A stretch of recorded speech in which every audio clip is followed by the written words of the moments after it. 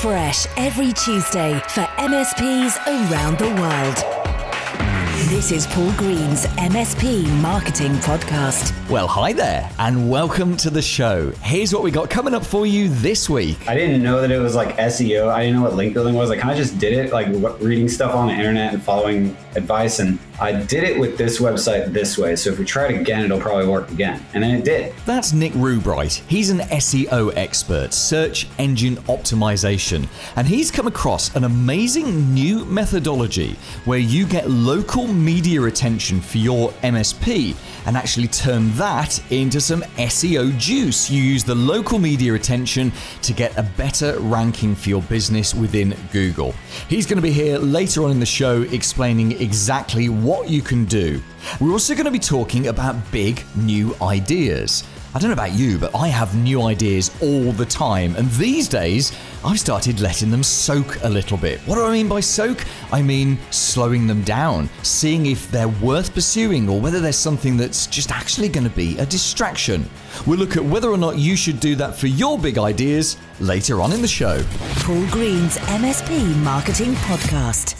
Pricing is always an emotive subject for MSPs to talk about. In fact, if you were listening back in February, I think it was episode 117, and I did a reminder, like a 6-month reminder to put your prices up. But one of the things we didn't talk about back then was the psychology of pricing.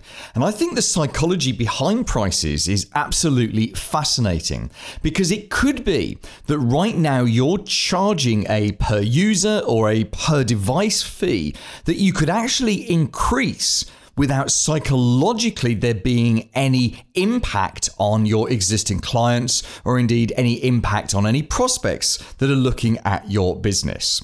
The psychology of pricing is all about how people perceive prices. So let's say, for example, you charge £31 or dollars a month. So it's 31 per user per month for whatever it is that you're currently selling, whatever you're bundling together right now.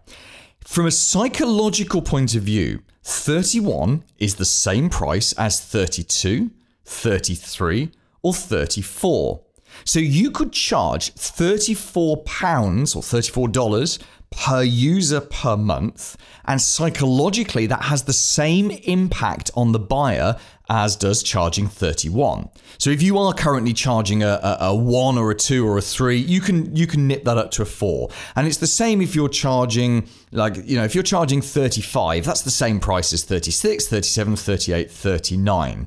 Now, when that changes is when you jump up to a new level. So let's say, for example, you're currently charging 31 per month, 35 is a new level. It's like because of digits. You know where the word digital comes from, don't you? It's from our hands. If you look at your fingers right now, we've got 5 fingers on each hand. This is where digital comes from, because our brains think very easily in units of 5 and 10. So we see a 5 and a 10 as the start of something new. So if you're currently charging 31, 32, whatever, and you pop it up to 35, that is a jump up to a new level, and that's where there is an impact. So if you're charging 30, 31, 32, 33, 34, they're all the same price. You start charging 35, that's the price going up. But then 35, 36, 37, 38, and 39 are all the same price, whereas 40 is the start of a new pricing level. Does that make sense? Yeah? So you can see there our brain, because it's thinking in units of 5 and 10, when we move on to a new unit of 5 or 10, that's where the impact is. So there's 2 opportunities here. One is to put up your existing prices without that impact. So if you're not at a 4 or a 9, you can bump it up to a 4 or a 9 with very little impact. There won't be a massive impact of you doing that. The other thing to be aware of is that when you do go on to a 5 or a 0, that you are moving on to a new level, and you need to be ready for maybe some little pushback. I mean, you don't typically see a lot of pushback from happy clients when you increase the prices, and inflation and all that stuff, prices have to go up at least once a year. But just to be aware that it's psychologically more of an impact, even if the increase is only it's £1 or $1, if you're moving on to a 5 or a 0, there is that psychological move onto a new level. Now, the other aspect with the psychology of pricing is how the price ends. So, for example, if you charge someone a full amount, let's say you charge them $35 a month, that feels like an artificial price. In the same way that if you were to charge $34.99, which is kind of the same price, isn't it? Again, that feels like an artificial price. It's a price that you as a retailer have decided to sell it at. And we've been trained our entire lives by shops that something that's for sale at $34.99 it's a clever retail price. It's designed to hide the fact that you're actually paying $35 for that item.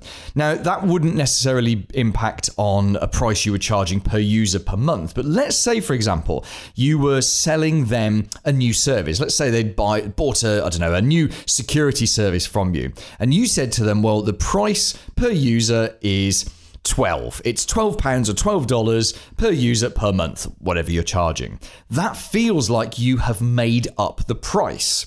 And there's nothing wrong with that, but you may get a little bit more pushback because that's an artificial price.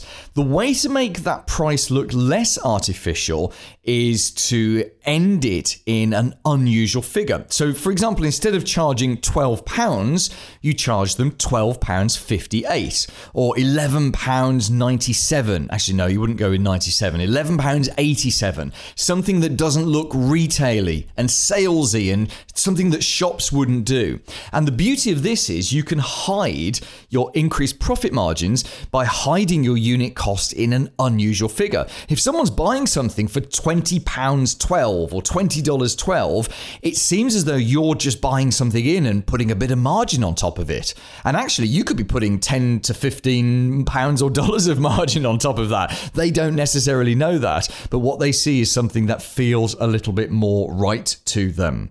So that's only a couple of very basic things on the psychology of pricing, but actually these things can make a big difference. And often it's not people thinking about this with their brain, it's just them going with it with their gut feel. If their gut feel says, hey, that's a retail price, you're making this price up, or they look at it and they think that you're pushing it past a barrier, you're moving it onto a new level, onto a 0 or a 5, that's where you can get a little bit more pushback. If you understand how our brains work and how our emotional reactions are to these kind of price changes, then you can safely put up your prices without having to worry too much about it, because you know the point at which people are going to notice, and you know the point at which they're just not going to. Here's this week's clever idea. I don't know about you, but I have new ideas all the time. I mean, literally all the time. And not just for improving my current business, but new business ideas, new exciting opportunities. I read widely. I read lots of books. I listen to lots of podcasts. I'm involved in lots of different forums. And at least an hour a day, I'm just kind of researching, looking to see what people are talking about, what's new out there, what's exciting, what are people getting annoyed about or excited about. And inevitably, all of these things generate for me new ideas. I use a piece of productivity software called Todoist, and I adhere to the principles of Get Things Done, which is by David Allen. It's a great book. I think it's called Get Things Done or Getting Things Done. I highly recommend you go and read it. And one of the concepts of getting things done is that when you have an idea, you don't leave it in your head, you get it out your head as quickly as possible.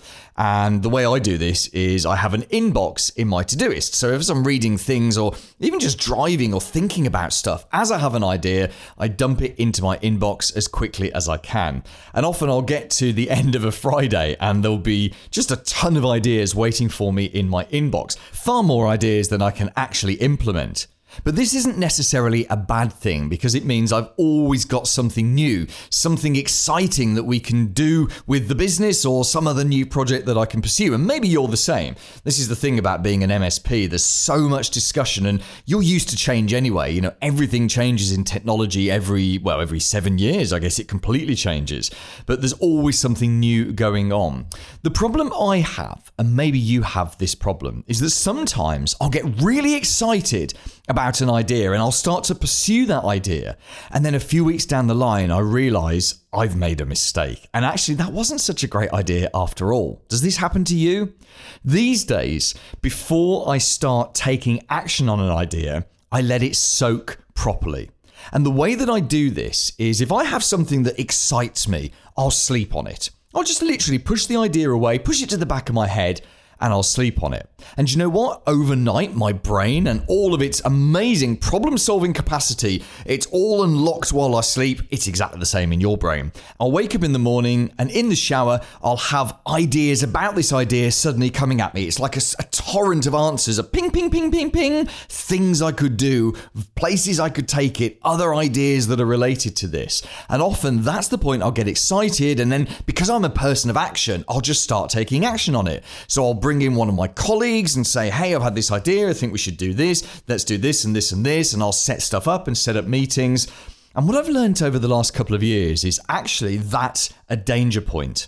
Because at that point, I've only had around about 18, maybe 20 hours for that idea to soak. And that's not long enough. Because at the beginning of an idea, at the germ of that idea, of course it seems like a good idea because it's new and it's exciting and your brain has fleshed it out for you while you sleep. But here's the thing, just because it's a new exciting idea doesn't mean it's the right idea for right now. Maybe it doesn't fit with the strategy you've got for growing your MSP right now. Maybe it's a distraction. Maybe that idea of, I should switch PSA is really not a good idea at all because you switched PSA 6 months ago. And I know that in itself can be a habit. Let's switch PSA every 6 months. Not a good habit to get into. So what I've started doing now is when it's a big idea and it's exciting, I've started soak testing it even more. Once I've got all excited about it, I write it down. I almost write out a project plan. It's just some notes in my pad. I'll flesh out all the ideas, all the different variants, who I'd want to be involved, how it could work, and then I will deliberately forget it for a few days. Now, because I use Todoist quite extensively, I'll actually schedule myself a timed task for 3 or 4 days down the line to come back at this and have a look at it and ask myself some tough questions. Does it fit within our current strategy? Is it a distraction? Does it help us get to where we want to be faster? Or is it actually going to hold us back? And so 3-4 days down the line, I have a look, I ask myself those questions, and I've got to be honest, the vast majority of these new ideas, they do not pass the stress test because they were great ideas and maybe they're things I should do down the line, but they're not right for right now. When I have a particularly exciting idea and it's a real big one, I'll take that a step further. I will actually jot the name of the idea down on a post-it note and put that post-it note on my bathroom mirror. So I've got my own bathroom connected to my bedroom, so I'm the only one that sees this idea. And that means that at least 2 or 3 times a day, I'm seeing that idea there on the mirror in front of me. It's almost like a reminder for my brain to revisit that idea and start to think through different elements of it. And the benefit of this is sometimes the idea is so good that I reject it because it's huge. It's a massive idea and it would completely swamp what we're doing right now. You see, what I'm trying to do here is not reduce my creativity. I'm not trying to reduce the number of good ideas that I have. There's always good ideas to act on. What I'm trying to do is make sure that the new ideas get me and my team and my business to where we want to be going without too many sub-roads, distractions, side avenues, whatever you call them. And sometimes to do that, you have to let those good ideas soak in a little bit. What's your system of assessing and rejecting good ideas? Perhaps that's something we can talk about in our MSP Marketing Facebook group. Paul's blatant plug. So that Facebook group that I just mentioned, it's a great place for you and me to have a conversation. Now, it's only for MSPs. It's very easy to get to. If you go into your Facebook app, go onto the little search bar up at the top and type in MSP Marketing. Go onto groups, you'll see my little face and you can tap on that and apply to join. And in that group, we talk about so many things. I mean, I'm just scrolling through it now. I've got a thing here about productivity time trackers because I fell out of love with something called Timula. I know I've talked about it loads in this podcast and now I'm trying something different called Clockify. So we've got a good old discussion there and there's a whole series of comments. There's an interesting post. We're talking about putting up your prices and that's got 20 odd comments as I look at this. There's all sorts of different subjects that we talk about in this group, but it's only for MSPs. So if you want to join, go onto your Facebook app. You can join that there, and it'll be great for you and me to have a conversation. Just for MSPs, it's a vendor-free zone, and it's the MSP Marketing Facebook group.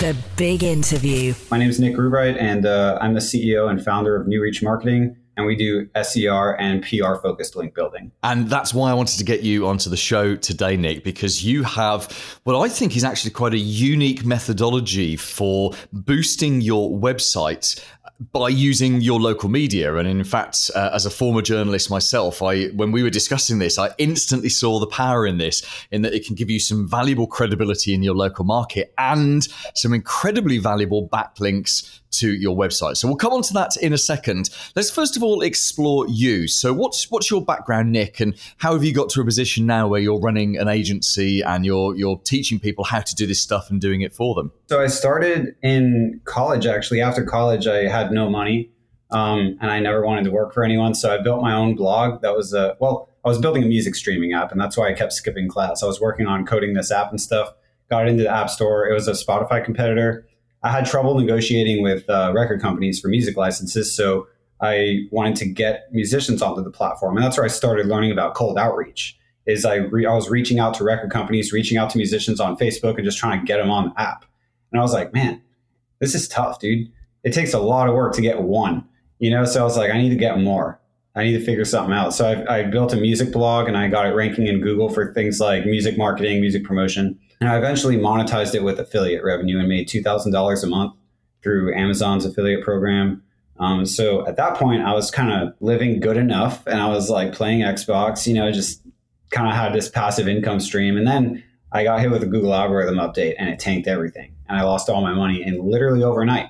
From there, I just became an Uber driver for like 2 years. And I just kind of was like, where am I even going, dude? Like, I don't know what I want to do. And then after I was doing Uber, I went to my parents and I'm like, that blog I built that made me money? I bet other people would like to make money like that. What if I sell that? I didn't know that it was like SEO. I didn't know what link building was. I kind of just did it, like reading stuff on the internet and following, advice. And I started doing freelancing. And then I was like, I told my first client, I'm like, look, I don't know a lot about this stuff, but I did it with this website this way. So if we try it again, it'll probably work again. And then it did. I did the same thing for all my other clients. And then eventually I was like, man, I'm doing the same work for everyone. I could just teach this and outsource it. Tried hiring people in the beginning and it didn't work out because it was really tough to figure out how to manage a team and grow and everything and have them do this PR style marketing that I do.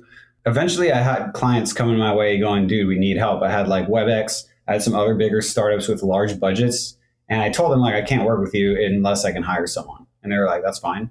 And I was kind of like, oh, really? Oh, man. So then I built my agency. Now I have an agency. And then in 1 year, we've gone from kind of not really $0, but like me making around $80K a year, like whatever regular salary to like $800K a year. Wow. After 1 year. So it grew pretty fast. And we just do our own work for us. I do the same stuff I do for my clients for us. We do content marketing, SEO, guest posting, PR style outreach, just the same thing. So I think the problem a lot of MSPs have when we talk about this kind of content marketing and link building and all of the things we're going to talk about in this interview is I think there's a very healthy dose of or scoop of skepticism that goes with it. I talk to lots of MSPs and I don't have anywhere near as much technical experience as you do in actually doing this stuff. I'm more of a marketing strategist, but I know it works. I've seen the benefits for myself. I've seen the benefits for some of my members of the MSP Marketing Edge service. I've seen it.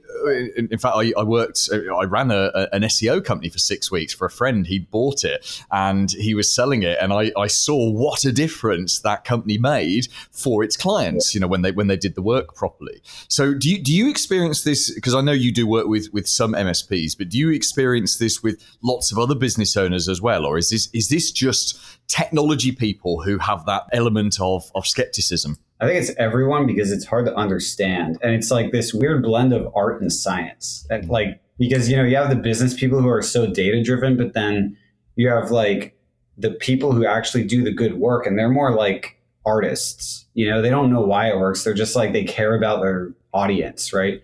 And I'm a musician myself as well. So I think having that hybrid of being a musician and a data driven marketer is what gives me a perspective on why this stuff works. Do you want to just explain and talk to me as if I'm 5'8" maybe, and explain it to me as if I don't know marketing, as if I don't know what's going on, and sort of take us through what it is that you're trying to achieve, why you're trying to do it, and what the benefits are.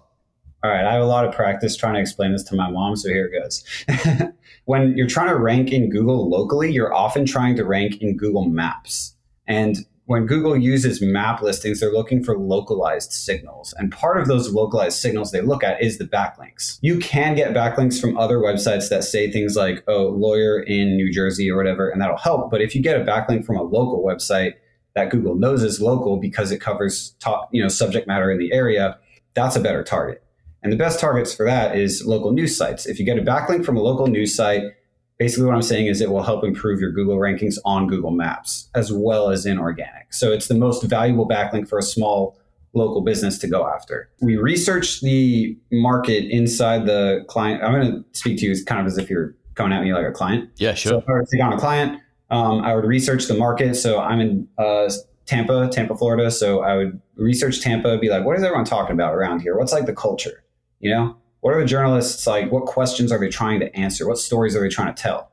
And then you focus on developing on your website story-focused content. And a go-to I do for that is infographics. But, you can't just make an infographic and it's going to work. It has to be something that's like, make the infographic something that when the journalist looks at it, they go, dude, I could totally use this in my story about whatever.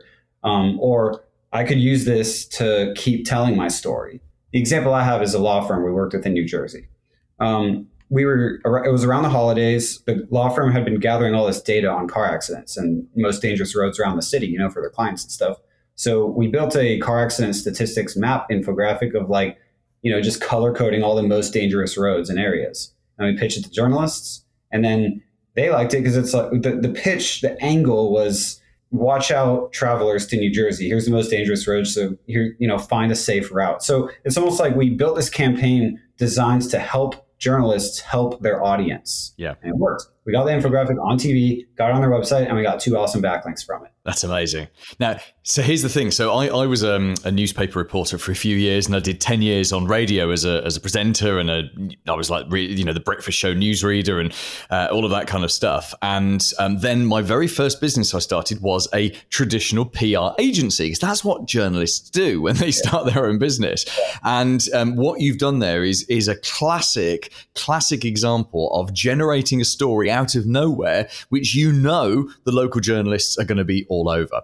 And it's a genius piece of thinking, because the trick with any marketing is to look at the other person and think, what do they want? What do they want? What do they need? Or what are they scared of? Now, that's the case with all marketing. When you do it with PR, you're trying to put the journalist in your head and say, what does this journalist want? And this journalist wants entertaining stories that their audience will be entertained by. And don't for any second think that news is anything more than entertainment. That's really what news is.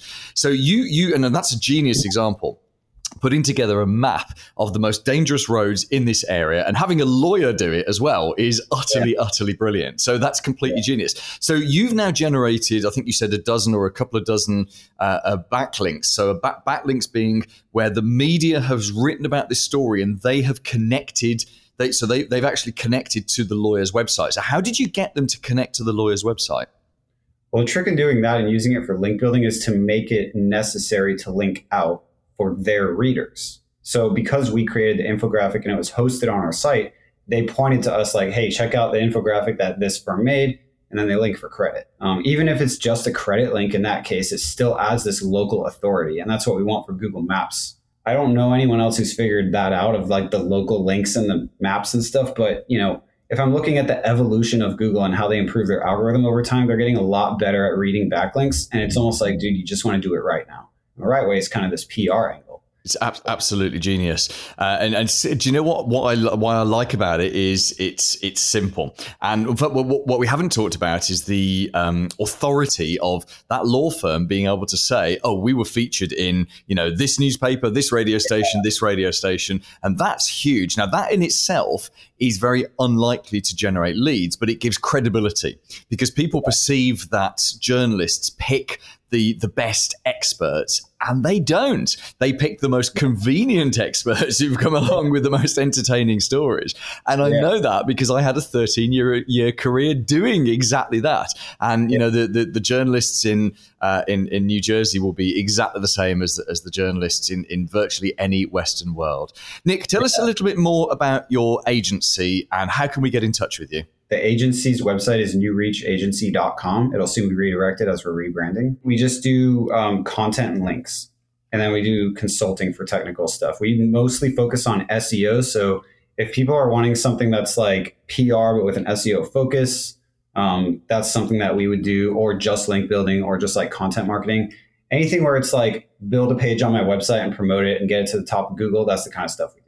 So, Nick, thank you so much for your time on the podcast. Now, you and I are going to continue our conversation. We're going to move over onto YouTube for our extended interview. And I've got a whole list of things here I want to talk to you about. I think you were saying earlier you've gone from, you know, revenues of sort of 80,000 to 800,000. And I wasn't sure if that was annual or monthly. So I want to talk about the hell of rapid growth, because actually growing that fast and that intensely can actually be quite stressful. Although everyone wants growth, I think that kind of uncontrolled growth can be quite stressful. So I want to look at that.